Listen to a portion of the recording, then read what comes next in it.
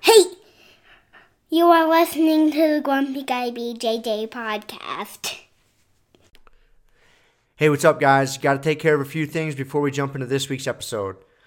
First, our Ramping Isometrics for BJJ program. It is a 12-week program, all laid out for you. It's going to help you build strength and cardio in the fastest, safest, and most convenient way possible. This is how James and I have been training for the past year, and we love it. So we put this program together so you can just follow along, and we are certain you will see and feel the benefits that we do. It's only $15. Just go to grumpyguybjj.com, click the drop-down menu in the upper right-hand corner, and you'll find it. Next, R3. This is our K2 D3 supplement. It is a combination of those two vitamins, D3 and K2. These are two vitamins that James and I have been taking for a long time that really help us recover from hard training sessions. And for only $15 with free shipping, you get a whole month's supply. I was going to pull up some studies explaining the benefits of D3 and K2, but I'm not going to insult your intelligence and pretend to be a fucking scientist. I take it. It helps me recover. That's it. So for $15, check it out. And last but certainly not least, we have partnered up with Digitsu.com. They have a ton of awesome BJJ instructionals, and they have hooked us up with a discount code for our listeners. It's Grumpy10. So what you got to do is you go to Digitsu.com, which is Digitsu.com. Find the instructionals you want, throw them in a shopping cart. In the little discount code box, you type in Grumpy10, which is just GRUMPY and the number 10, 10. That's it, no spaces. Boom, you get 10% off. You're up and running. They got a nice app you can download on your phone. That way you can take your instructionals right to the gym with you, watch the technique, drill it. It's a pretty sweet setup.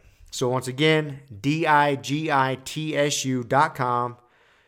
Discount code Grumpy10, GRUMPY10. Simple as that. To find all this stuff I just got done talking about, go to our website, grumpyguybjj.com. Click the drop-down menu in the upper right-hand corner. There, you'll subscribe to our newsletter for podcast updates. You'll find links for the Ramping Isos program, the R3 Recovery Supplement, and then under the Programs and Products tab, you'll find a link to Digitsu.com. And let's be honest, if you guys can't figure out how to navigate a website by now, there's nothing I can do to help you. So quit fucking around. Check it out, train hard, and let's get into this week's episode. And boom. Okay. Here we are. I I can move this over now that Aka moved. Back to our fortnightly podcast. Last week we went and shot guns. We did. That was fun as shit, dude. We went and shot shotguns. Yes. Yeah. Shot some trap. Yep. Never done that before. Yeah, a lot of people haven't. Like, a lot of people, you know, you tell them to go shoot trap or skeet or clay, they just kind of put all those into one. Yeah, I didn't clay know the pigeon. difference. Well, they don't realize, like, the sport of it. Yeah. You know, the rules, so to speak. Right. You know, the etiquette. Because a lot of people hear about it and think about it, and it's usually just going out into the desert or the field, and one buddy has the gun, the other buddy's got the clay pigeons, the boxing, and you send them flying out there. Or you have the kick trap where you kick it and send it out. And so, yeah, so I remember you said, you're like, oh, I didn't, because we get up there, and you got the trap house, and you got to get in there and get all the microphones, or the speakers out, you know, and set all that, and connect everything, you know, so it's a little, because it's called 5-stand, you got 5 stations you shoot from. And so, I mean, now when you see it, it all makes sense. You're like, oh, yeah. Like, okay, this all makes perfect sense. Right. But until you see it, like, it's... For me to explain that to you, Yeah. without seeing it, you're like... I can get a vague idea, but like, seeing it, it's like, oh, okay. Yeah, but yeah, you're right. I had no idea. The speaker thing, and we keep calling them speakers, but they're microphones. Microphones, yeah. But they look like speakers. They look like speakers. I know. Yeah. I keep calling them speakers because they look like it. But they're technically microphones. Yeah, so you're pulling these things out, and I'm wondering, like, dude, what the fuck are these speakers for? Like, is this part of the deal? Like, they're gonna, like, randomly fucking honk noise at you or something? Or what is going on? So, yeah, but having the microphones there so you could just say pull, and then the machine would do it was pretty sweet. And again, I never thought about it, but you're right. Like, from a competition aspect, like, that's what's going to happen. Like, you're going to say pull, right? Like, it's up to you to say pull so you can shoot when you're ready. Correct. And so, yeah, you going out there and not being able to mimic that if you don't have a buddy to do it, isn't technically training for trap shooting. Exactly. And so that makes sense. But yeah, they had a bunch of boxes. There's some people that take their trap shooting very seriously. Yeah. I'm just getting started. And man, I really like it. I mean, it's one of those things, being new to something and not good at it. Right. So I have a lot of room for growth. Yeah. And it's addicting. Yeah. Because you start breaking a few of them, you're like, oh. Yeah. And man, you'll get into these little zones. Like, I've only sniffed it. And it's similar to jiu-jitsu, to where you kind of have this little out-of-body experience, man, to where you just, in the rhythm, you just pull, bang, boom, boom, pull, bang, boom. And you just... And yeah, but I mean, it's very fleeting for me. Because, like, for example, I'm on a trap shooting league. I go out on Tuesday nights and shoot. And I didn't do very good. I just got my gun back from the gunsmith, so I got it fitted. So it's fitting me a little bit better. And so I'm just getting used to that. And I shot an 18 the first round, and then 17 the second round, I think. Because you shoot your first round from where we were shooting, that 16-yard line, and then they figure a handicap. Then we had to move back to the 22-yard line or something. Jesus Christ. And we had to shoot from there. And I only got 17, which in the first week, at leagues, I did better. I did like 22 and 18, which still in like the trap world is not good. Like if you're not getting 23, 24, 25, like you're trash. You're not winning anything. Yeah, the margin for error at the top of any shooting discipline is just like, if you miss one, you're exactly, yeah. So no, it's not bad. Like I got to get used to my gun, but man, it sure is fun. I dig it. So. It is fun. Yeah, it was interesting, man. Yeah, we had that first round. I was like, man, what the fuck?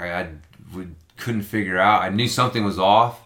I was missing them. And then we had that conversation, and you talked about keeping your eyes more level with the horizon. Yep. And it makes total sense. That's how your brain is set to, take in the environment. So you tilt your head too much to put your cheek on the stock, and you change your orientation, and it's like going to the ground. That's why people have so much trouble with jiu-jitsu. We're so used to our eyes being on the horizon and orienting ourselves with our environment that way, that when you go to the ground and all of a sudden that orientation is different, that's what fucks people up. That whole the ground is an ocean and I'm a shark and most people don't even know how to swim kind of thing. And but yeah, as soon as you tilt the head and you disorient the field of view, then it's gonna fuck things up. Mm-hmm. So keeping that straight was made a lot of difference.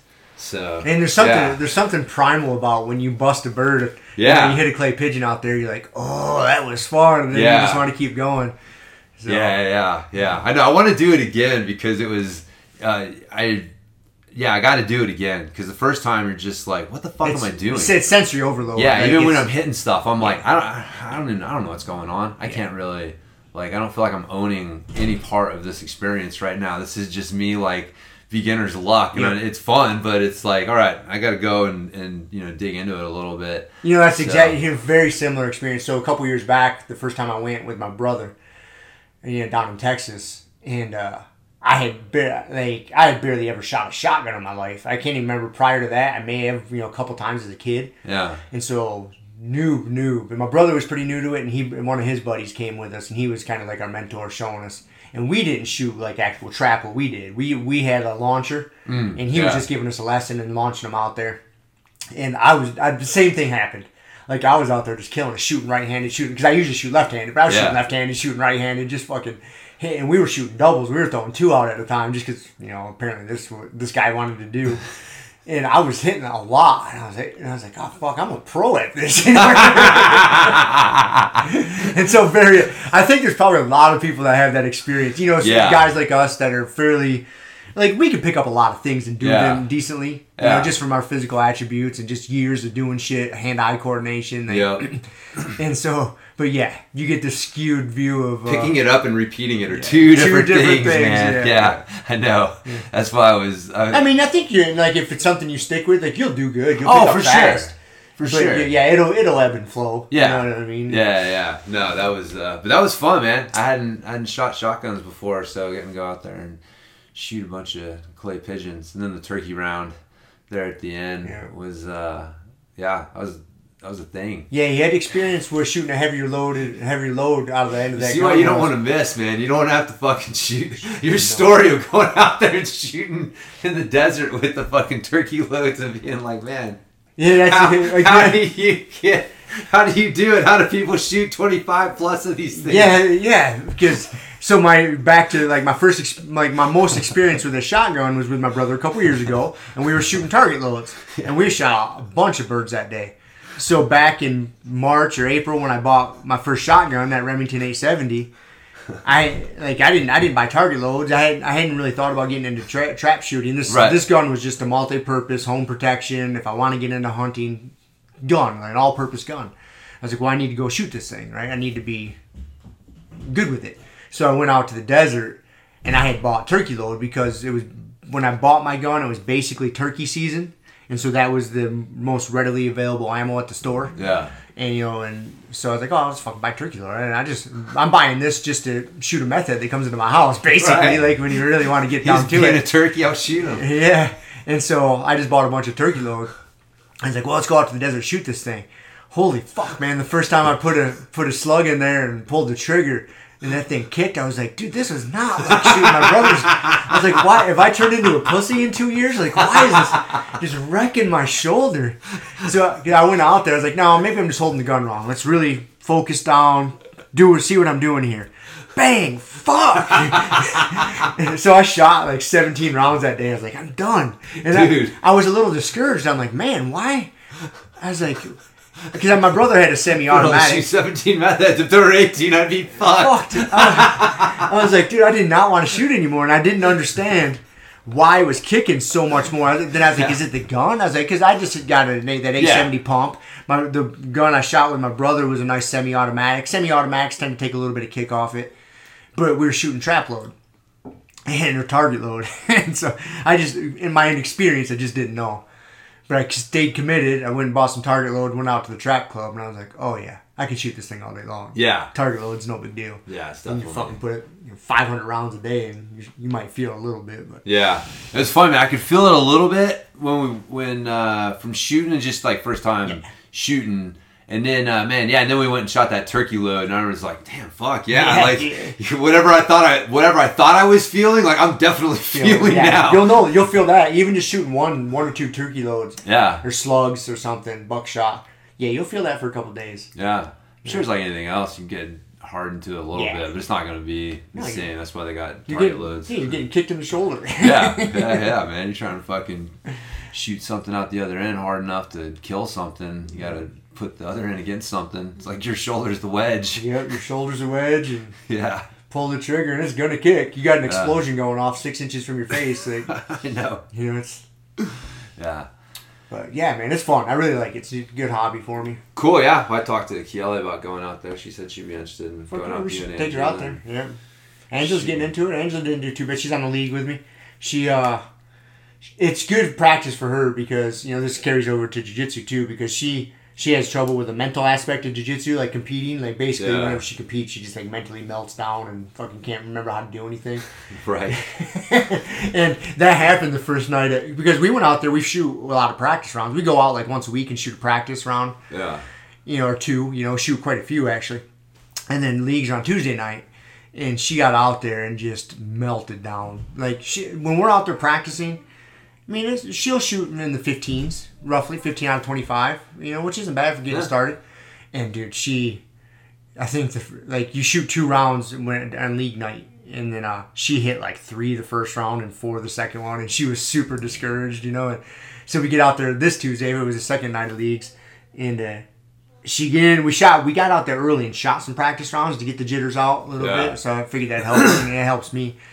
And the first round, she still kind of melted down a little bit, and I was like, listen, it doesn't matter how good you do. We're doing this for fun. Yeah. I was like, if you're not having fun, there's no point in fucking doing this. Who cares if you hit 0 or if you hit 25? I was like, I know you do. I know that was damn, but you got to just, and every time you pull the trigger, that's done and gone into the ether. Like, you have a chance to redeem yourself the next time. Like, you get a do-over every time. You know what I mean? Like, I was like, don't keep a running score. Just think about it each bird that comes out of the house. That's it. Just try to do your best shot each time and just redo it. Like, if you miss it, you allow yourself 1 second to, fuck, I missed. and then just you're on to the next one. Think about your setup. Think about everything. And so she did. I think she got like 14 or 15 in the second round. So she did quite a bit better. That is better. Yeah. But I think it's just good mental training for her. There's nothing training for competition like competing. Exactly. And that's the hard thing with jiu-jitsu is it's hard to compete like really consistently at it. Mm-hmm. So that's why people that have some sort of competition background coming into jiu-jitsu, like, I did track, a lot different, but it's like, man, I ran a bunch of meets, like, man, you would run a dual meet against another school every week, and you'd have the big meets at the end of the year, and just that getting exposed to having to deal with just the pressure and the mind fuck. And all it is that extra little word, competition. That's it. Like, we're shooting this league. Dude, it's a recreational league. Yeah. Matters fuck all. You know what I mean? I don't know if the team even wins the t-shirt or anything. Like, I have no idea. Like, there's probably just a dinner at the end of the 10 weeks or something. Like, there's nothing. Yeah.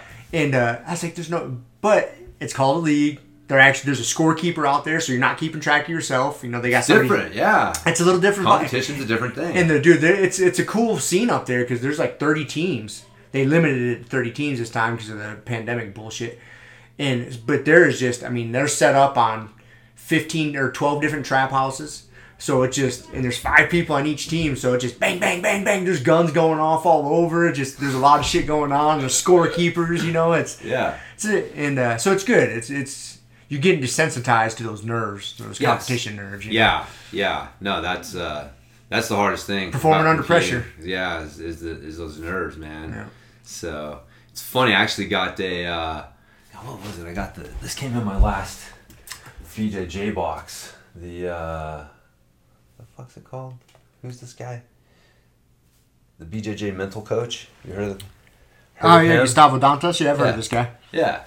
So.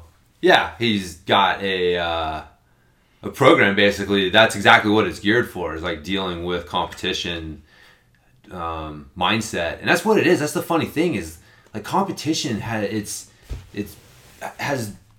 much less to do with the physical side than the mental side. Yep. Like the physical side's there, it's the mental side, and that's why like when you're trying to train for competition. That's what you're trying to train. You're not trying to train the physical side. And that's where people get fucked up because they think like, oh, if I work really hard and I'm training the physical side really hard, that is competition training. It's like, no, man, you got to put yourself in the similar situations. And we've talked about this a lot. Like, it's not easy to do, but really if you're trying to train to compete for jiu-jitsu and you think about what's a competition for jiu-jitsu, it's like, well, I got, 1 round, people are watching. And a ref. And then you got a ref, yep. And then I get a break and it's intermittent how long it's going to be and then I got to do it again. And so as close as you can get to doing that, the better, because it just exposes you to that different type. Rolling for 5 minutes when there's 10 other people on the mat and then slapping hands and then 60 seconds later doing it again, like, man, that's hard in its own right. But it's not, you're mentally it's not the same thing. Not at all. Not at all. Not at all. You're going to get your physical conditioning in check. Yep. But as far as the mental side, it's nowhere near preparing you for that. Yeah. That's why the top teams have competition teams because it is a different thing. And the normal person who's coming in to train jiu-jitsu really doesn't want to do that. Right. That's not what he's there for. But if you're a competitor, like there's a certain element of like you have to train that mental side and that's fucking hard. It's uncomfortable because that's how competition is. So, but it's, like I said, it's hard to do that with jiu-jitsu because, you just can't compete. That's why guys who wrestled, but, even if they're like, it fucking cracks me up, man. I had a guy come in, he's had his first class on Thursday, and he's one of those guys like, oh, man, I wrestled in high school, but that was like 10 years ago. And it's just like, dude, shut the fuck up. Like, you have no clue what that is worth. Mm-hmm. You need to not be cocky. Like, I appreciate that. But, like, that is worth so much. Like, mat time, competition. Performing under pressure. Just knowing what it's like to, be uncomfortable with someone else putting pressure on you. Like, dude, all those things are so valuable. And even if they were 10 years ago, man, they're there. They're there. They're baked into your fucking, DNA on some level. So, it's, those things help. But, yeah, if you haven't had that chance, and that's one of the things, like, a lot of girls, especially, Angela's age, they didn't have the opportunities to compete. So, like Kieli didn't have a lot of competition experience. She's competed a little bit surfing, but not much at all. It was just mainly doing it for fun. And so, having things that give you the chance to expose yourself to that mental pressure helps. Dude, it's so good, not just for competing, just for life. Yeah. Being able to perform under pressure, or like when you get yourself into a stressful situation in life, and you feel this physiological response. Yeah. You're like, oh, I've been here before. Like, okay, I know how to handle this. Why am I thinking? Well, first of all, like if it's just in normal life, you're like, okay, why am I reacting this way? Am I blowing something up that doesn't need to be blown up? And then no, this is a serious situation. It's good that I'm heightened, but I've been here. I don't have to panic. And that's where I see, or even if you haven't been there, panicking, from experience that panicking ain't gonna help. Right. And that's where I see it in day-to-day life, just at work. I work with several guys that just kind of like melt down under pressure, just from like the stress of the day, or just getting their deliveries done. Just, there's any time you're doing a job, you want to do good, so you have this added pressure on it. And I see certain guys just fucking melt down. And I'm like, oh, you've never competed in anything in your life. Like, you were putting a lot of weight on this. And you see it. Like, oh man, competition in sports for kids is so good. So good for adults. Even if you didn't do it as a kid, it's not like all hope is lost. I mean, you can still get out there and do shit like jiu-jitsu, like trap shooting. You can find, avenues to make yourself a little uncomfortable. Have to circle a date on the calendar and put some pressure on yourself to show up and perform. Yeah. And I mean, really, perform doesn't mean win. No. Showing off's the toughest part. Yeah. Stepping on the mat is like in slapping hands and... Because you find 1,000,001 excuses. I still do, like... I grew up, man. I started karate when I was 5 years old. And I was doing karate tournaments, where you do katos and you do sparring from the age of 5 until 12 or something, 13. And then, all the different sports I played as a kid, and then martial arts again in my adulthood. But still, you still get a little nervous in competition. Yeah. Going into a tournament, like when we're training for Masters Worlds or even Fight to Wins, hopefully they have those again one day. Right. But you still get nervous, and your brain tries to find outs. Oh yeah. Weeks leading out. Like, oh, am I hurt? Or this, like you fight. But once you get there, it's not that. But once you slap hands and get out there, you're like, okay. Yeah. I was making such a big deal. It's the lead up to it. It's the lead. That's the worst fucking part, man. Yeah. Worst part, and you just got to learn to keep it together during those stages. Yep. Yeah. No, it's so true. But it is, man. He calls it the dark passenger. You call it your inner bitch. It's that fucking voice that tries to help you find that excuse. Yep. Tries to tell you that, like, oh yeah, no, it's okay. You got this excuse, or just so many things, man. Like that little voice will fuck you over. And that's really like with competition at its key, man. You got to be fucking zen. You have to not listen to those voices. Like the monkey mind, that's what screws you over. And that's what makes competition so hard, is because that monkey mind's enhanced because you have this extra thing on it. And so you've given this little voice in your head extra fuel, like extra things to talk about. And you have to try even harder to not tune in and not focus and let it go. And it's not easy, and it takes practice, and everybody has to do it. It's totally natural. It's that old thing, man. Like being brave isn't not being afraid. It's it's what you do with it. Yeah, it's feeling afraid is normal. Mm-hmm. So it's what do you do with it? I mean, feeling afraid is normal unless you're Alex Honnold. He's not normal. His brain's different. Normal, yeah. So, but yeah, no, it's a normal thing, and yeah, finding avenues. Which, interestingly, trap shooting was one that, until a few months ago I never would have thought of. But yeah, that'd be fun. That'd be fun. I want to get you and Kieli out there. Yeah. To see Kieli likes it, and I'm glad you're liking it, because my goal, it's not so secret goals. I want to get you hooked on it. Come out there and shoot with me, and do a league sometime. Do a league or something. That'd be fun, man. They do a couple leagues a year. They do the summertime league, and I think they do a fall/winter league. Yeah. It's fun. And that way you can, I let you shoot that 870. That 870 is a good gun, man. Just a good all-purpose. That's like Remington's tried and true fucking 12 gauge pump shotgun, man. Man, I liked it. I had zero complaints about it. Like when you were like, do you want to try my nice one? And I'm glad I did, because there's definitely a difference.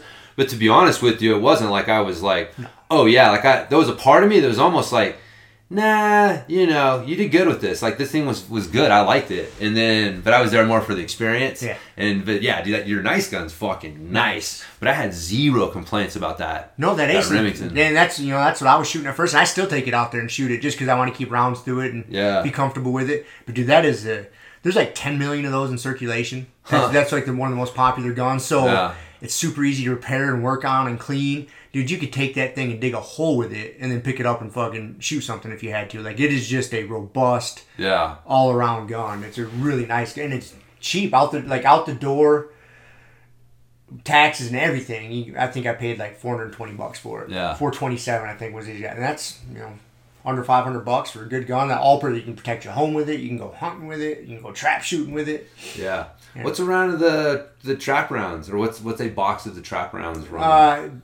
Again, there's always spectrums. Yeah. You can get retarded with it if you want. I'm sure. But that's one that is an expensive hobby.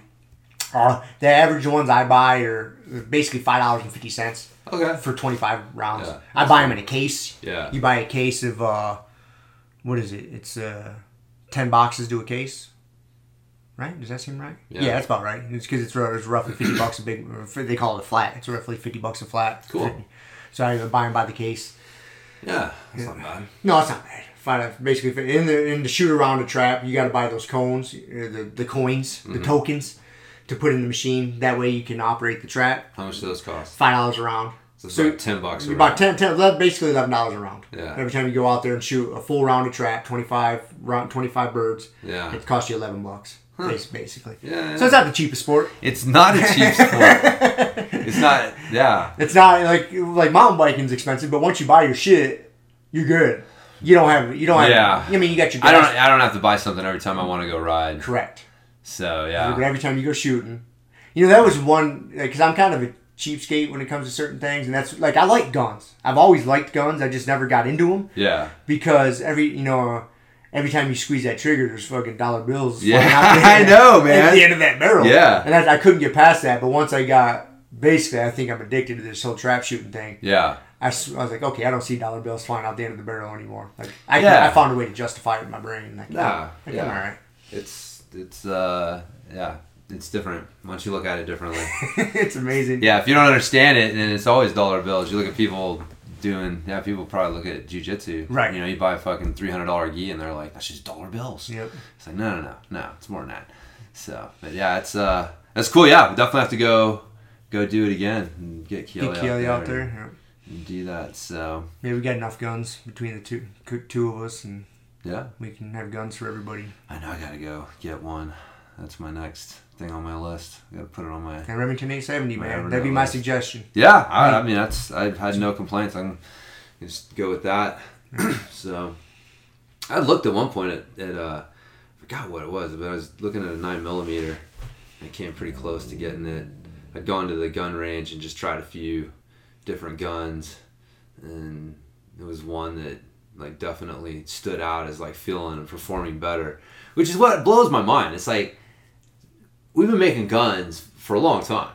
It's not like it's a fucking mystery how to make a gun that works, right? And so it really is like the level of quality and stuff in guns is interesting to me, because it seems like there's a shit ton of guns. There's a lot of different manufacturers, a lot of different guns. And again, correct me if I'm wrong, but it seems like there's always a few that stand out. Right. It's like these are the ones that really stand out. Or if you're going to get one, you have the opportunity. This is a good one to get. And again, it's like why? Like what are they doing that's so different that these other guys can't do? I think a lot of it boils down to this is me being a machinist. I spent 12 years as a machinist. It goes into the tolerances. So when they're manufacturing these parts on the mills and the lathes and whatnot, they just really tighten up the tolerances. Yeah. So they pay when they hire a machine shop to make these gun components. Like so say you want to make a certain part for this gun. you give the machinist, a spectrum. You're like, okay, here you have plus or minus 5,000. It's like 0.005 of an inch to make this certain dimension. Right, yeah. And so the more expensive, the tighter tolerance, you're gonna be like, hey man, we want this part really good. We want it plus or minus 0.000 a tenth of an inch. Something like that. Like they just really tighten up all the tolerances. Yeah. And things like that, and put a little more time into the machining aspect of it. Yeah. To make them all functional. Yeah. Again, I think there's probably something to that, especially with like the cheaper guns. Mm-hmm. So I could understand, you're paying on average around like $500 for a decent gun. Seems, give or take. Right. You can definitely pay way more, but it seems like that's just in the little research I've done. And so, yeah, I can see if someone's trying to sell you a $200 gun, you're like, all right. But again, that's not, you see guns that cost a decent amount, and it's like, why is this, what's so different? Again, if I got into it, it's just one of those weird curiosity things. Because, I actually remember in my 1 year of college, I had to read this book on, I can't remember what class it was in, but it was on this factory that made guns and gun parts back in the like 1800s or something like that, and like just kind of following the economic ups and downs of the gun industry, and the particular kinds of guns that they made. And so so somewhere in the back of my mind, like, making guns and kind of what goes into it on some level got planted. And so when I look at guns, I don't know why I'm like, man, why is that one, they almost cost the same, but like that one's the one that everybody wants. Like, what's the deal with that? What are they doing differently at the manufacturing level or whatever? But so anyways, guns. Cool. Yeah. We're about to go out shooting again. Yeah. Well, we will. It's good times. Yeah, for sure. So the smell of gunpowder, it's nice. You get out there and you hear the bang, bang, and you smell the shells. Gets addicting pretty quick. Fuck yeah. Oh yeah. So, any predictions for CrossFit now that they've sold? Dude, that's crazy. I don't know that this Eric Rosa cat who bought it. I don't know who he is. He's out from Boulder. Oh, is he? Yeah. Well, I don't know if he's from Boulder. He lives in Boulder now. Yeah. I think he made a shit ton of money. God, what was it? There's like a big tech company, Oracle or some shit. Yeah. I think he spent some time there, some high-level dude. That was my understanding. In all the articles and stuff, it's just portrayed as a box owner. Like some random box owner somehow came up with the money to cough up to get Glassman to sell him this. And it's like, then you read a little bit more and you're like, oh, this guy's some freaking tech. Yeah. Multi, probably like, 100 millionaire type guy. Yeah, he made a shit ton of money, moved to Boulder. He only runs a CrossFit gym there just because he's bored probably. Yeah. Made all his money. Fuck yeah. He's like, oh yeah, I'll buy CrossFit. So, well, I don't know. I haven't really thought about it a whole lot. So I said that would be the only way they'd save it. Yeah. As long as Glassman was attached to it, he'd have to sell it. Yep. I'm a little surprised he sold it. I mean, I'm not, but I wouldn't have been surprised at all if he would have just said, fuck all of you, I'm hanging on to it. If it burns to the ground, it burns to the ground. It's my fucking baby. Fuck you. Yeah, That wouldn't have surprised me at all. Wouldn't have surprised me at all. At all. I'm not surprised he sold, because when someone comes dangling, again, the details aren't clear, but it was valued at like in the billions. Right. And so I'm sure he got it for pennies on the dollar, but that still comes out to a lot of money, man. Yeah, and Glassman's older, and he's like, you know what? I don't want the stress of this, man. Yeah, give me my money, man. I don't need this. Spend the rest of my life just chilling. Exactly. I'm gonna pinch girls' asses in peace. That's right. And I got enough money to pay for a few lawsuits. Fuck yeah, dude. I don't mean to laugh at that, because if he's doing that stuff, he's a piece of shit. Right. He needs to treat women with more respect. Even if you have women that have no scruples that are throwing themselves at you, because that's the thing. They still deserve respect. What they do, but like I said, I think the problem is that you end up in this situation. Obviously, people kind of predispose this way, anyways. Like if you have, I don't know, some sort of like moral upbringing, you still don't like go as hardcore that direction. But you find yourself in this position of power, and you have women who use sex as a way for them to advance. It's not all this like men taking advantage of women. Like women take advantage of men too. For sure. For sure it happens, man. So it's not like all of these girls whose asses he was pinching were like, didn't want it, Like some of them were like showing him his ass and saying, you want to pinch me. You know what I mean? Like, and so, but then you start to think that all girls are like this. And so you start to treat other girls like, oh, they all want me to pinch their ass. And that's where things go off the rails. And it's like, and that's where, like, again, you know, people, you know, what is it? Was he kind of a, you know, a moral piece of, you know, trash, and this just exposed it? Or he find himself in this unusual situation and didn't really know how to handle it, or, you know, whatever the case may be. You know, it's that cult leader thing, man. It's so cliche, it's ridiculous. But dude, we're not wired to have that much money and power, man. No. There's very, very, very few of us that can handle that properly, man. Yeah. That's why all these scandals come out. I mean, I think nowadays we're not surprised when this kind of shit comes out, but we're not wired to fucking have that much power and money over people, man. It's gonna corrupt. Yeah. It's good. It's even the people around you that it attracts. Yep. You know, because that's the thing. Because you have people around that know, oh, he's pinching chicks' butts that he shouldn't be pinching. But, like, you know, that's just Greg. It's just Greg, and, you know, I got this position and all this stuff. And so it's this whole thing. You know, it's not just Greg. Like, right. he's obviously, he needs to be held responsible for what he did. But to pretend that it's just him isn't it. It's like this whole... The culture that allowed it. Yeah, this culture that allowed it. It's not like it was a secret. Yeah. It was going on. So. Yeah. So, but anyway, somehow he ends up with a bunch of money and fucking riding off into retirement in the sunset. And this guy has got CrossFit. So yeah, it'd be interesting. I mean, I hope for good things. Like I've said it before. I'm really impressed by all the CrossFit athletes, the high level, man. Like I get a kick out of it. Like they are impressive human beings, man. Yeah. And so I'd like to see it, and you know, and for these athletes that are making a living out of it, more power to them, man.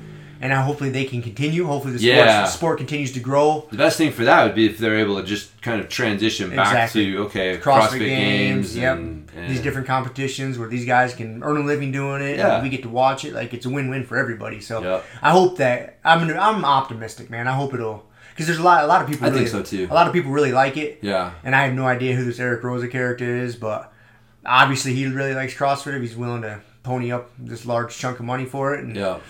You know, and leadership is so important. You know, I think that's a big reason why our country's so fucked up right now is because we got shit leadership. Yeah.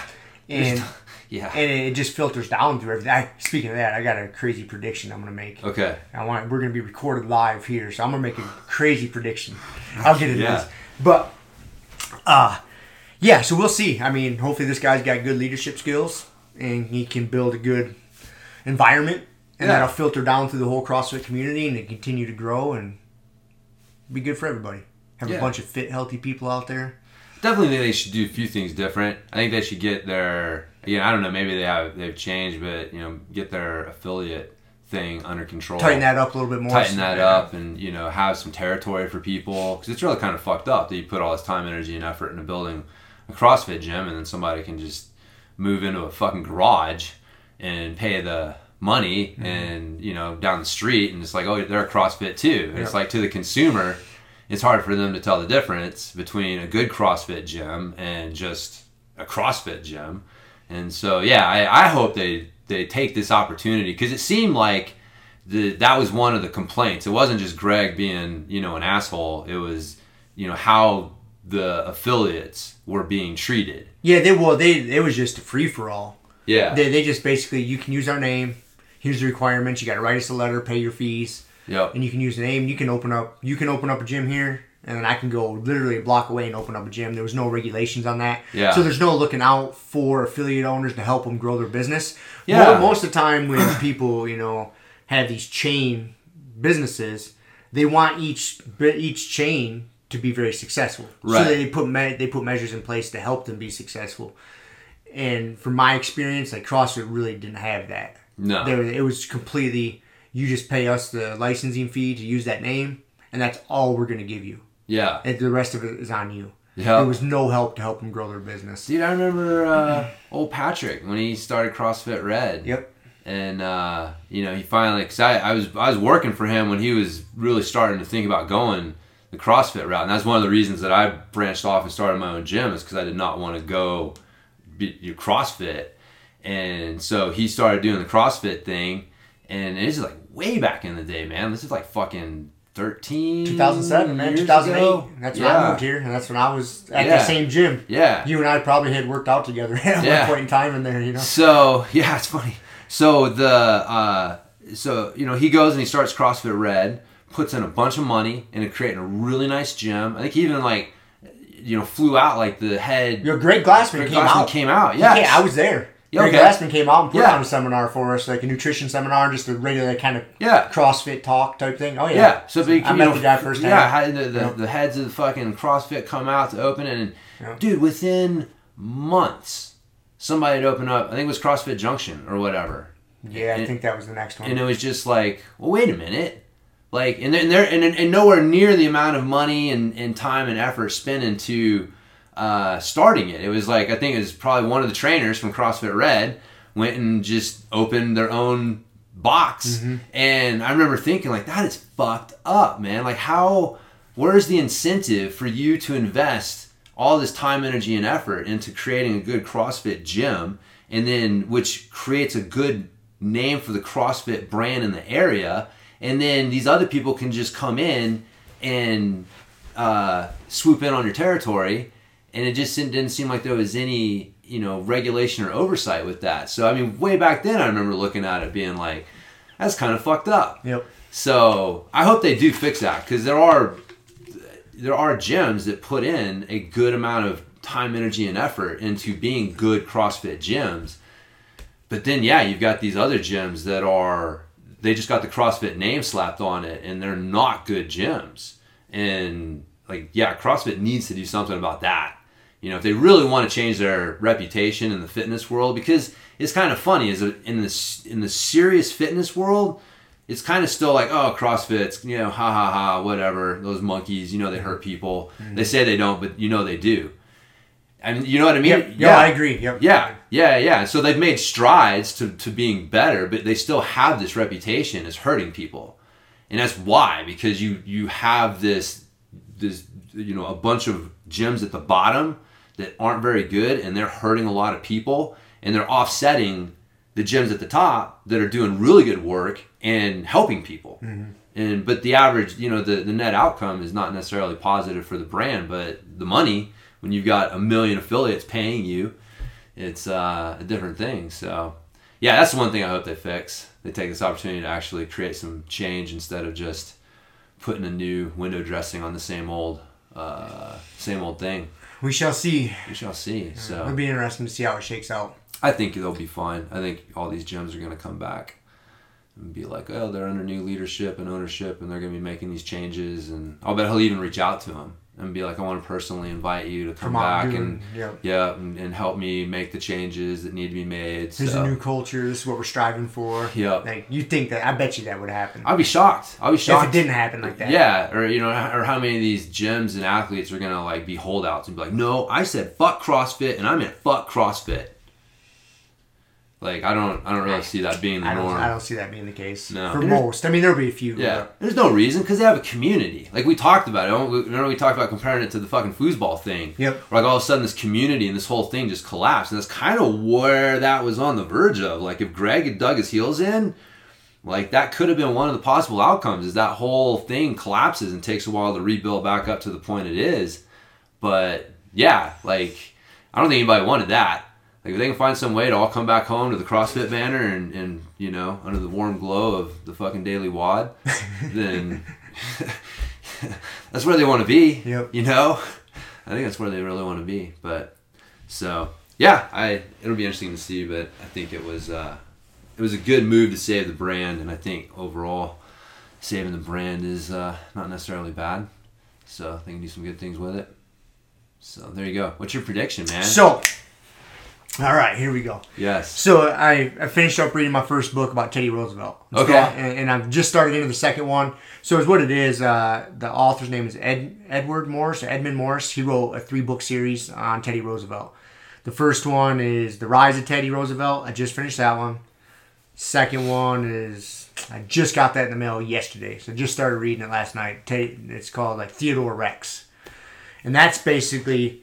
So the first book is from his childhood to the point where he becomes McKinley's vice president, and then McKinley's assassinated, and he steps into the presidency.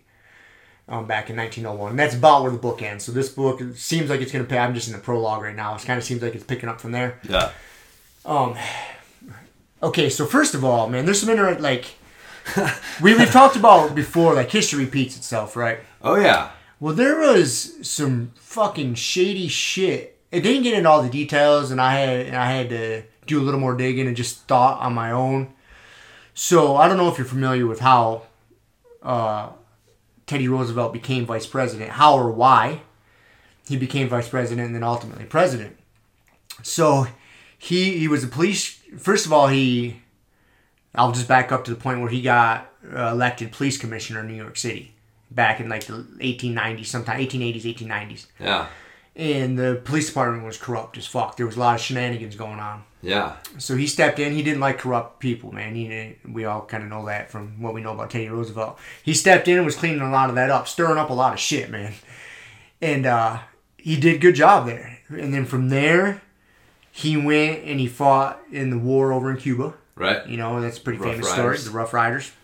That basically, like, got him fucking nominated to be governor of New York. Right. So, boom, he comes back from the war in Cuba. Motherfucker went over to his own personal army. Yep. He's like, I'm getting some action. Yep. I am going through the fucking army route. Yep. Yeah, because, I mean, he was a lot of things. He's like the assistant secretary of the Navy. Like, this guy was a pretty powerful dude. Yeah. Goes over there, comes back, gets to be governor.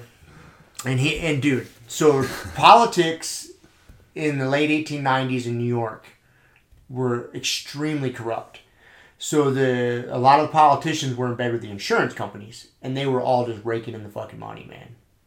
And it was just getting traded back, just like nowadays. Yeah. You know, whether it's pharmaceutical companies or the big oil companies and the politics, like we hear about it. But this shit just happens again and again and again. Yeah. Well, he was getting in there trying to break all this shit up because he saw it and it was just rotten. It wasn't good for your average working citizen, and that's what he was looking out for, the regular people, you know. Yeah. But the insurance companies, and like, I don't know, they didn't get into all the details of the corruptness, but they were corrupt as fuck. Well, McKinley at the time was president, and his vice president Hobart his health was garbage. Like, he was dying, and McKinley was going to he was up for re-election in the year 1900. And so all the powers to be basically, like, just forced it to happen. They nominated Teddy Roosevelt to be McKinley's running mate to get him out of the state of New York because he was disrupting this fucking flow of money between the politicians. And that's really what happened. Yeah. Because he didn't want it. He's like, this vice president is like a ceremonious bullshit position. He's like, I don't do anything. He likes to work. He's like, I like to fucking get in there and pass bills and fix things and work. Yeah. And he didn't want to be vice president. He basically got his hand forced. I would wonder, I mean, you think he's a stand-up guy and there's no hint of there ever corruption or bribery, but it makes you wonder. Because they basically forced his hand in one way or another and forced him into being McKinley's running mate. Yeah. So that's how that was really interesting. Like, oh, like, they don't ever talk about that in history. They always put a positive light on it, but I bet you there was way more shenanigans there than we're privy to. And there was a part of that book they talked about. So you got to remember, this is in 1900. So the insurance companies and the politicians, whoever was in charge at that time, basically came up with, like, in the neighborhood of $1 billion, which in 1900 is insane. Yeah. Like, fucking insane. Like, $1 billion nowadays, yeah, it's a lot of money, but back then, and they spent that much money trying to get him to be vice president. They, you know, from committees and this and that. Like, it was, so they pushed him into that. He was McKinley's running mate in the year 1900. McKinley got reelected. McKinley gets shot by Leon Chozglov or something, and he was an anarchist. He gets shot, ends up dying. Lo and behold, Teddy becomes president. Yeah, only like 6 months into being vice president. But so that leads to my prediction. Dude. Okay. Because this Leon Chozglov, I'm probably butchering his last name. He was an anarchist, and there was a lot of shit going on in the 1900s, late 1800s, to the same shit that's going on right now. Yeah. These revolutions and these anarchists and these socialists. Like, that's always been in our society, these little battles. Sometimes it's more prominent, but it was pretty prominent back then. Yeah. And so this guy guns down McKinley. into a second term, 6 months into a second term. Dude. You think Biden's a sacrificial lamb? No. Oh. I think, here's my prediction. That's why they put someone who's already almost dead? I think that Trump's going to get reelected. Yeah. And then there's going to be an attempt on his life. If they don't, whether it's successful or not. I'm not saying don't fucking come arrest me. I don't want the guy to get assassinated. I don't have any plans to do it myself. I got other shit going on. I got to shoot trap club. We did just spend the whole first half of this podcast talking about training for shooting guns. I know I'm going to get arrested. No, I have trap club going on. Hitting targets with a shotgun. I have trap club going on Tuesday nights. I'm not plotting an assassination of a president. But history repeats itself. There's a lot of fucking similar shit going on in 1900, 1901 when McKinley was shot to what's going on right now. He was reelected 6 months into his new presidency. He was assassinated by an anarchist. Dude, if this was to happen again, I'd be like, look, it fucking happened once already. Trump, there's some similarities. You could draw some similarities between Trump and McKinley and the policies and the way the world is going. Yeah. He gets reelected. Like, just wait, man. So come next year, this time next year. 6 months in, huh? 6 months in, if there's an assassination attempt on Trump. They're coming to look for you, dude. Go back and listen to this episode. You don't want to be the guy that predicted this. Go back and listen to this episode. I'm going to say I told you, motherfuckers. Yeah. So that's my big prediction. I just can't, I was reading, it was earlier this week, I was finishing up that book and getting into this one. I was like, holy fuck, there's so many similarities to what's going on then and now. Well, dude, yeah, it always does. You could read almost any time period and be like, holy shit, there's so much similarities. But this one is a little eerie. Yeah. I mean, granted, Pence is no fucking Teddy Roosevelt. No. But, so that's a little off. Man, I thought you were going, they were going to, like, put somebody, like, Biden was the sacrificial lamb, and that they were going to have him assassinated. Because, you know, it's like, you can put Biden up against Trump, but he's not going to, like, make the turn. You know what I mean? It's this weird thing. It's like everyone is looking at him. Dude, one of his ads came on in Kiele, like, was... I was playing a video, and, you know, she couldn't see the screen, so she couldn't see who it was and what it was about. And he starts talking, and, dude, he fucking, like, flubbed, like, some of his words. And I was like, dude, that's Joe Biden. And you know, and she's like, that's Joe Biden. I'm like, yeah. She's like, I thought that dude was drunk. Yeah. And yeah, I'm like, that's the best take they could get from that dude, was him only flubbing, like, you know, 2 or 3 words. And it was funny because they had the caption, like what he was supposed to be saying underneath it.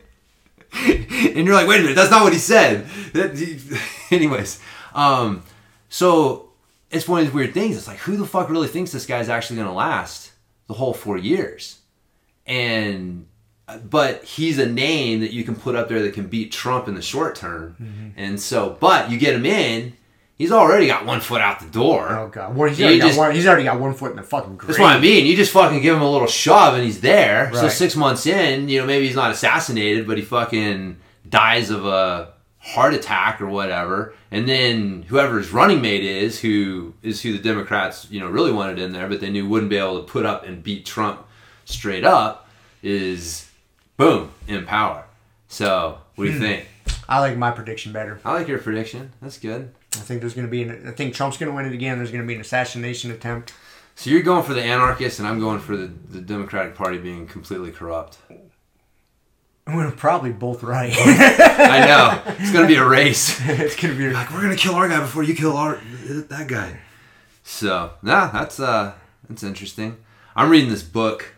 I just started it, called the Osage, anyways, it's about the Osage Indian murders. Apparently in the early 1900s, the Osage Indians who had been relocated from somewhere in Kansas to, you know, supposedly worthless land in Oklahoma.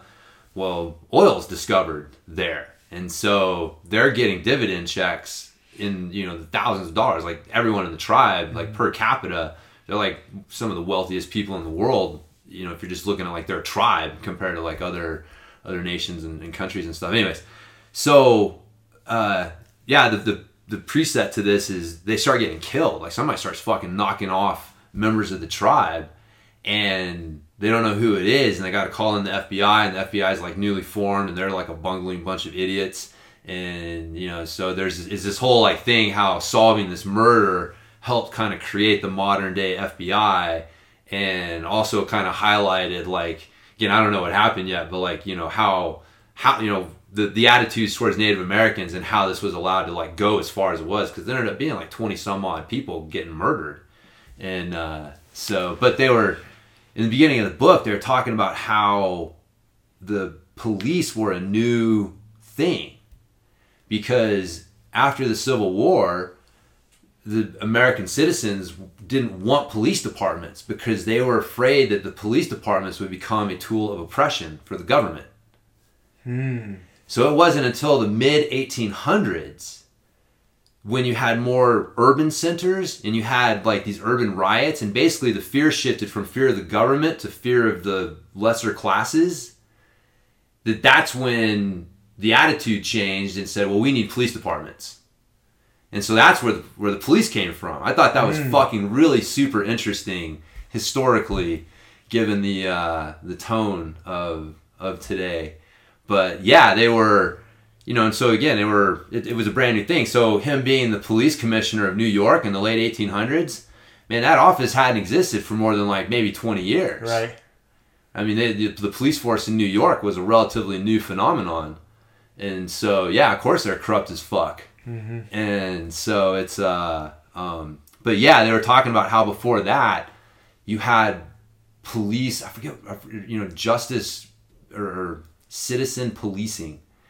And so, you still had your sheriff, you still had your judge, but the citizens would take it upon themselves to form an inquiry group. So if there was a murder, they formed an inquiry group to look into it. And it was made up of citizens. And so they investigated the murder, and they brought the evidence, and they, did all that stuff. And so, like, yeah, there was a time when we had a citizen police group or thing going on. So again, it's weird, man. This thing, like, I'm not saying abolish the police, but this idea that you can't exist without police isn't necessarily true. Yeah, well, these fucking knuckleheads and Chaz just ran this social experiment just recently. Right. And it failed fucking miserably. Right. But there was no citizen policing. They tried. And there was murders, rapes. They put up walls. Just know what's so ironic about that? Like, they get pissed at Trump for putting up a wall around the country. They take over 6 blocks and put up walls. Put up a wall. They do the same fucking thing. Yeah. Yeah, and they were trying to police and shit. People were getting killed and robbed in there. Oh, no, I know. It was a shit show. Yeah. So I'm not saying, but that's not representative. Because I'm saying apparently at one point in time, this country survived without police departments, like with a citizen policing element. And the things that tipped the scale weren't that wasn't working. You think so? That's what it was. It was like the fear of the government or the fear of the lower classes, because you had these urban centers, you had these urban riots. Basically you had these others that were causing problems, and you needed someone to keep them in control. And it was getting out. It was growing. The problem was growing larger than what the citizen policing could handle. So we needed a big, more So we needed a police group to handle the situation. And so, and again, it's like, so that was the answer there. Another answer might be, do we really need these fucking urban centers that are carriers for disease and all sorts of crazy shit, right? It just seems like all sorts of bad stuff comes from dense urban centers. Yep. It never seems like, anyways.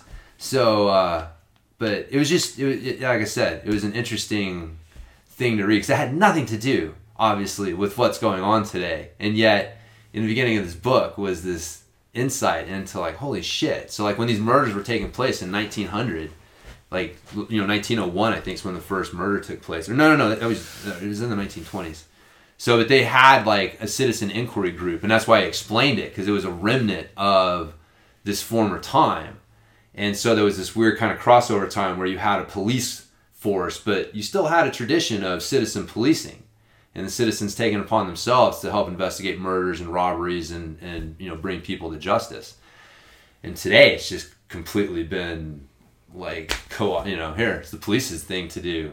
And so anyways, yeah, interesting. I don't know if that's necessarily the right I don't know if that was necessarily the right I'm not saying that undoing that completely is the right choice, but I'm not.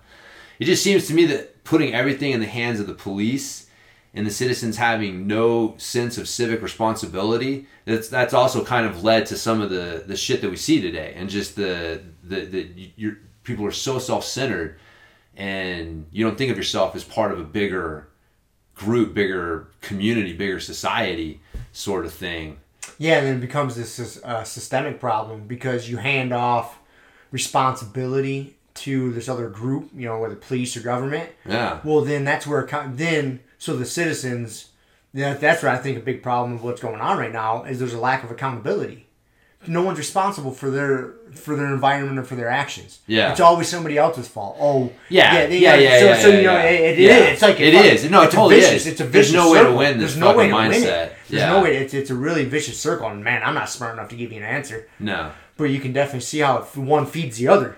You're like, it's like, fuck. Well, how do you want to do that mess? Yeah. It's one of those. It's just like jiu-jitsu, right? Like if you're having a problem with a certain position, like misery guard, then like you have to have the right attitude towards it, but you also have to acknowledge there's a problem, and I need to try to find a solution towards this problem while not giving in to this negative feedback loop of like, oh, this is somebody else's fault, and it's like, no, man, it's, this is you need to do what you can to get out of it. And part of that may be we need to discuss and find a fucking solution to this problem.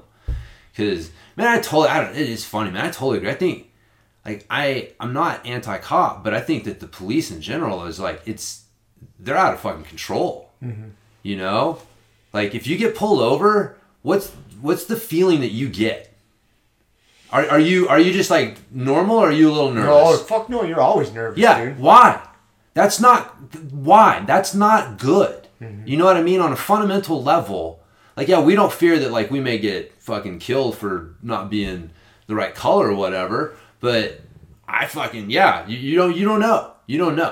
And the thing is, it's the culture that the police have created amongst themselves of the whole, like, it's what Malcolm Gladwell was talking about. That was the problem, one of the core problems that happened with that incident with the cop and that, lady. Sandra Bland. Yeah, who ended up hanging herself, was that on some level, it wasn't that he was racist. He was just doing what he was trained to do. It was a policy. It was a policy. And this policy of looking at the citizenry, everyone is a potential criminal. You need to find some way to pull them over or be able to make contact with them and then look beyond the initial contact reason. Like, this is policy.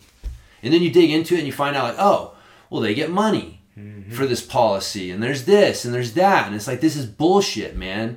Like, there's no reason that you should feel nervous for any reason when a fucking cop pulls you over and interacts with you. That's unacceptable, I think. So something needs to change. But yeah, it needs to be a fundamental shift in the way policing is done. Making it, calling it racism is almost too simple and lets people off the fucking hook. Right. Because you don't have to change what the fundamental problem is. You just have to look like you're being anti-racist. Right. And that's not the same thing. Like, you're not creating change that way. And like, that's my big fear with this whole thing is like, I think you hit it right on the head. You said something right there that's really frustrating me is, it needs to be a fundamental change at its root. All this shit we're seeing right now is all just fucking virtue signaling, man. Like taking Gone with the Wind off HBO. Yeah. This, like, dude, first of all, who the fuck was trying to watch that movie anyways? And who gives a fuck with that? It's a movie on some streaming service. You know what I mean? Like, they do all this shit. It's all so much fucking virtue signaling. Yeah. Like bands changing their names and it's like, motherfucker, none of this is gonna fix the problem, man. Yeah. None of this is. Dude, listen to this shit. The hypocrisy, though. The other night I'm watching one of these random channels, and it's some cowboy channel, and they had some old Western come on. And this was, the old Western, the theme was Custer and Little Bighorn. And we know today Custer was a fucking asshole. Mm-hmm. He was a bastard. On some level, he deserved to fucking get killed, right? Would you agree? Agree, yeah. You're watching this movie and he's the hero. This is some old black and white one in the early 1900s, right? He's the fucking hero. He's the like, I'm here to impose order on this fort and these Indians. You know, they feel that we've taken their hunting grounds and they have no choice but to declare war on us. Well, we'll show them now, won't we? And he's got his wife who follows him around in her little dress. And she's like, anywhere with you is fine, sweetie. It's just like totally over the top. They've got a white girl playing the lead Indian who probably falls in love with Custer. I didn't watch the whole thing, but I'm like, I guarantee you there's some fucking Indian that falls in love with one of the white guys and they couldn't find an Indian to play it. So they had to find a white girl to play the Indian. You know, they had some Indians in it, actually, which was cool to see. That was like why I wanted to watch the little bit that I did, was because you actually got to see fucking real Indians playing Indians. But again, a lot of it was this like, how white man bullshit, right? And it's like, they're taking Gone with the Wind off, but this fucking movie's still on, and I don't want them to take it off. Right. I don't want them to take it off. I think, and again, for people who don't know, like like I have some American Indian blood. Like I'm a registered member of the Choctaw Nation of Oklahoma. So like I feel some of that pain, you know, that of just that stereotyping and how they were looked at and treated and shit like that. But I think that it's good for us to keep it as like a historical reference. Like, you know, we learned from this. Right. Like, that's the thing. Like, you gotta learn from your mistakes. That's you can't erase the mistakes. You can't pretend they didn't happen. Right. Because then there's nothing to learn from. We're not going to progress as a society getting rid of our mistakes. Yeah. You can't go back and undo them. Yeah. They happened. Yes. We have to admit, okay, yeah, we fucked up. This was this really bad way to operate. We see we used to operate that. Let's move forward. Just getting rid of it, what are you going to do? Pretend it didn't happen? Dude, when I don't know if you heard this, but like one of the statues they fucking ripped down in San Francisco was Ulysses S. Grant. Uh-huh. He was the fucking leader of the Northern armies who freed the slaves. Yep. But before that, he married into a slave-owning family, and he owned some slaves for a brief period of time. So therefore, you need to erase his... And it's like, the greatest people out there became great because they fucking learned from a mistake. Yep. You know what I mean? Like, the heroes fuck up, and they learn from those mistakes, and that's what makes them heroes. And this idea that, like, if you're not perfect from day one and have done nothing wrong, therefore you can't be looked up to. It's like, holy shit, obviously he learned. Yeah, no, dude, no one's going to stand up to that scrutiny. No one. None of us are perfect. It's like this whole thing with like, oh, let's go back and see if anyone did blackface back in the day. And now we're going to fucking crucify them. You saw him try to crucify Joe Rogan for not saying something to Joey Diaz. Yeah, I haven't caught up with that. I didn't know what was going on. I've heard Joey Diaz talking a little bit about like people trying to cancel him, and you can't cancel Joey Diaz. No. He's like, you cocksuckers, you can suck my dick. Yeah. He's a foul dude. See, what were they trying to... I don't understand what happened. He said something, this was a few years ago, said something about, to the effect of you know, making chicks that wanted to get on stage, you know, give him a blowjob or you know, something like that, right? Yeah, see, you're laughing about Joey Diaz. If you don't know Joey Diaz, you don't know. Like, he says outrageous shit. He's just to get a rise out of you. Now, some of the shit he says is true, but some of it's just to get a rise. And for you to treat everything he's saying as true means that you don't know him. And he may have just been saying something to get a fucking rise out of Rogan. Rogan don't know. Right. And Rogan laughed at it. Right? He did what you did. Okay. And he didn't say something to Joey Diaz about why that's not right and why you shouldn't treat women this way. Oh, God. And yeah, man. It's funny, man. It's weird, man.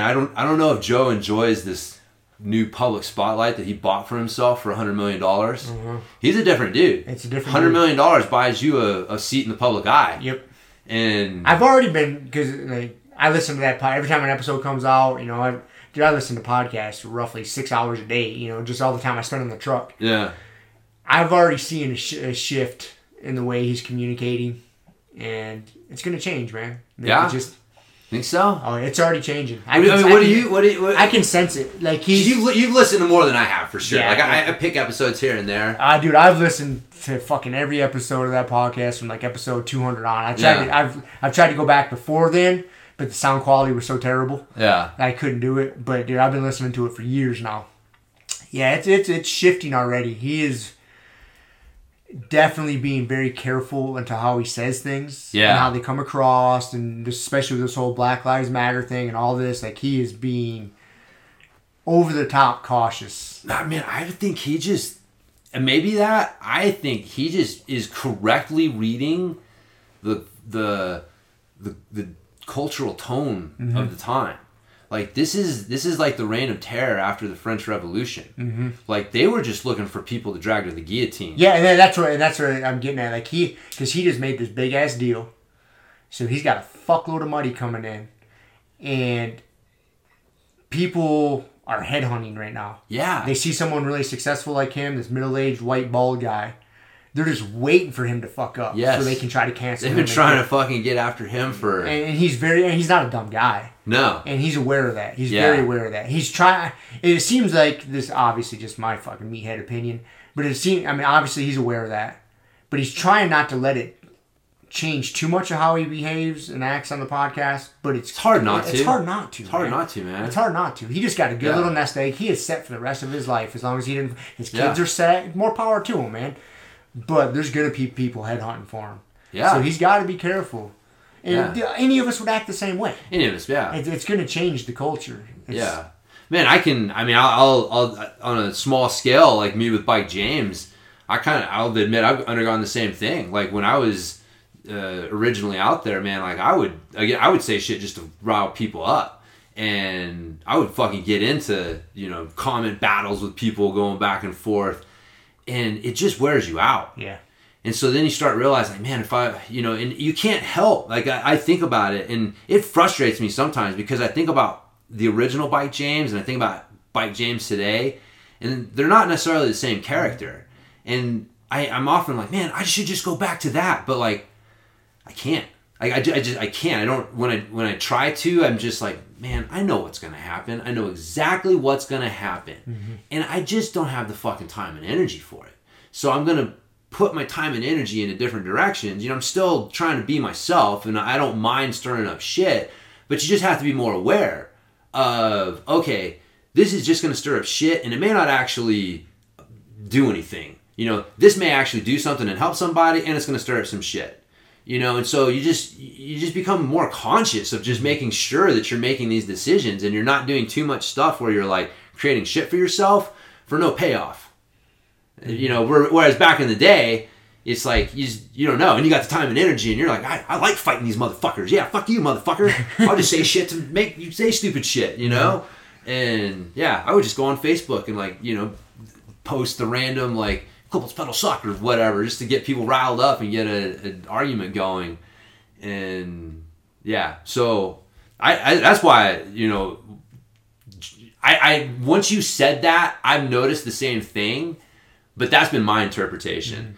I mean, from the beginning, they tried to get him for testing. The fact that he had access to testing and poor people didn't. They tried to hold him up as this example of how the disparity in the U.S. over testing, access to testing. And he's like, motherfucker, I got the money to pay for them. No one's giving them to me. I'm paying for them. I'm buying them. And yeah, and then the Bill Burr thing with the mask. And he was pulling a Joey Diaz. He was trying to get fucking Bill Burr riled up. Yeah, and again, if you don't know Joe Rogan... And you don't know Bill Burr, and how funny, dude, it's fun just to get that guy spun up and listen to him rant. Yeah. Have you ever listened to Bill Burr's Monday Morning Podcast? No, It's a solo podcast. He never interviews anybody. He just gets on there and he rants. Oh, dude, you'll be fucking rolling, man. Because he's a funny fucking dude. And so, and when you have a friend like that in your life, and it's good just to get him spun up and watch him go. I try to do it to you sometimes on here. Oh, yeah. You just throw something out there, get it going a little bit, and sit back. Up and sit back. It's funny, man. I can tell sometimes when you're just sitting there and you're sitting back watching me, and I'm like, that motherfucker did it again. I'm like, in this big old monologue here all worked up, and he's smiling over there. Shit, dude. But... yeah, man, he's common. The people looking at Joe, they remind me of... It's like when the UFC signed with ESPN, mm-hmm. all of a sudden you got a whole different set of eyeballs on it and a whole set of different people covering it. And you can tell, some people just don't understand the sport. Mm-hmm. Some people just don't get how, what it's about. And so, you get these people covering it and saying ridiculous stuff and doing it, and it's kind of the same thing, man. You just don't, you're the eyeballs. If you don't know Joe, then you're going to say stupid shit because you don't understand his show and what he does. And, same thing with UFC. If you don't understand MMA, God, what was it, man? I was reading, obviously it's like just the bloodlust of the fans. I don't know. It was an article not too long ago. And it's like, really, in this day and age, we're still just saying that anyone who likes MMA has this bloodlust, and that's why we like it, is for this bloodlust. Mm-hmm. It's like, what? How the fuck do you have people who call themselves journalists who can still write shit like this? But it's because people still believe it. But so, yeah. Anyways, so there you go. We ended up talking some political shit. We did. We've steered away from this for like 2 or 3 episodes, pretty easy. Yeah. Yeah. We just had to dive right back in. Well, see, I wanted to steer it that way because it was the Teddy Roosevelt. And then I had my insight. I was like, oh, yeah. Well, I wanted to make sure to get my prediction out there that what's going to happen. Dude, I don't know what's going to happen. I really don't. All I know is I hope The Rock runs. So, if there's ever a chance for a third-party candidate, this would be it. Where's Richard Pryor and Brewster's Millions when you need them, man? None of the above. None of the above. Pay for none of the above. That's what he wasn't gonna run. He was just gonna have none of the above put, which was who knows, man. Good fucking vote. So, yeah. I don't know. I say we call that a wrap. I don't want to think anymore about it. Eat a little snack. Go train. Yeah. I'm ready to go train today. I'm ready to go train. I didn't get to train last night. Got stuck at work. I know. It was a bunch of white belts and. Then, who was there? Trey was there. Oh, yeah, Big Chris and George were there. I know, I bummed I didn't get to train with those guys. Yeah, that was good fun. Chris is so funny, man. He just loves to play the leg lock game. Mm-hmm. And that's great because he's also a big dude. If he gets on top of you, will squash you. Mm-hmm. And so if I can lure him into a leg lock battle... He's not on top of you. He's not on top of me, man. Yeah, exactly. So I always laugh about that. I'm always like, dude, I'm so glad he... because it's fun. Someone else who knows the leg lock game, if you really are like, all right, man, we're going to go at it. We're going to see who's going to get the other one first. It can be fun. It's an intricate, fun thing to do. And not necessarily everybody likes to do it and has the skill to do it. So it's always fun. That's one of the reasons I like rolling with him is because, we get in those... He's a fun training partner, man. Yeah, dude. And it's dude, if you fuck up, he's gonna suck. He's gonna get you with something. Mm-hmm. And yeah, he's a super fun training partner. But yeah, that was. I remember you telling me he's not in his fighting weight. No. And so he's a big boy. Yeah, halfway through, I was like, dude, I'm so glad he still likes to play leg locks. I was afraid he's gonna get on top of me, and that was gonna be it. Yeah, he got on top of me a couple times. It was trouble, boy. I think the only reason I got out is because he let me out. Yeah. No, yeah, he said him and George has just been training no-gi. Mm-hmm. They just train with each other pretty much. They don't really have a gym they train at anymore. So, just that's good. That means we'll see a lot of them, hopefully. Yeah. In theory. Fuck yeah, man. So, anyways, right on. Well, cool. I guess that's it. See ya. See ya. Thank you for listening to the Grumpy Guy BJJ podcast. Thank you all for listening. You can find us on Podbean, Apple Podcasts, Spotify, and wherever else you listen to podcasts. Please make sure to subscribe and leave us a review. It really does help and will allow us to keep putting out episodes. If you have any questions, comments, or ideas, hit us up at grumpyguybjj@gmail.com. Also, go to our website, grumpyguybjj.com, and get signed up for podcast updates and get our free BJJ Improvement Starter Kit. That's it for now. So get on the mat, train hard, and talk to you all next week. Down clown with a permanent rep, a hermit now, boom. Doggy stool, foggy, cool, got a froggy, outside Molly dude. Melancholy Daisy dude, hanging by the lace of their shoes. No trace of the tools, shaped in your face, fuck the rules. Snooze, you lose. One eye always open, in times two, no clue, but soon a brief monsoon might give you a view to choose. Stay tuned, include, won't conclude. To the end is near, beware there's consequences for what you do. To me, demon, a devil of many levels. I keep on feeding for several of them rebels. Me, myself, and I. Me, myself, and I.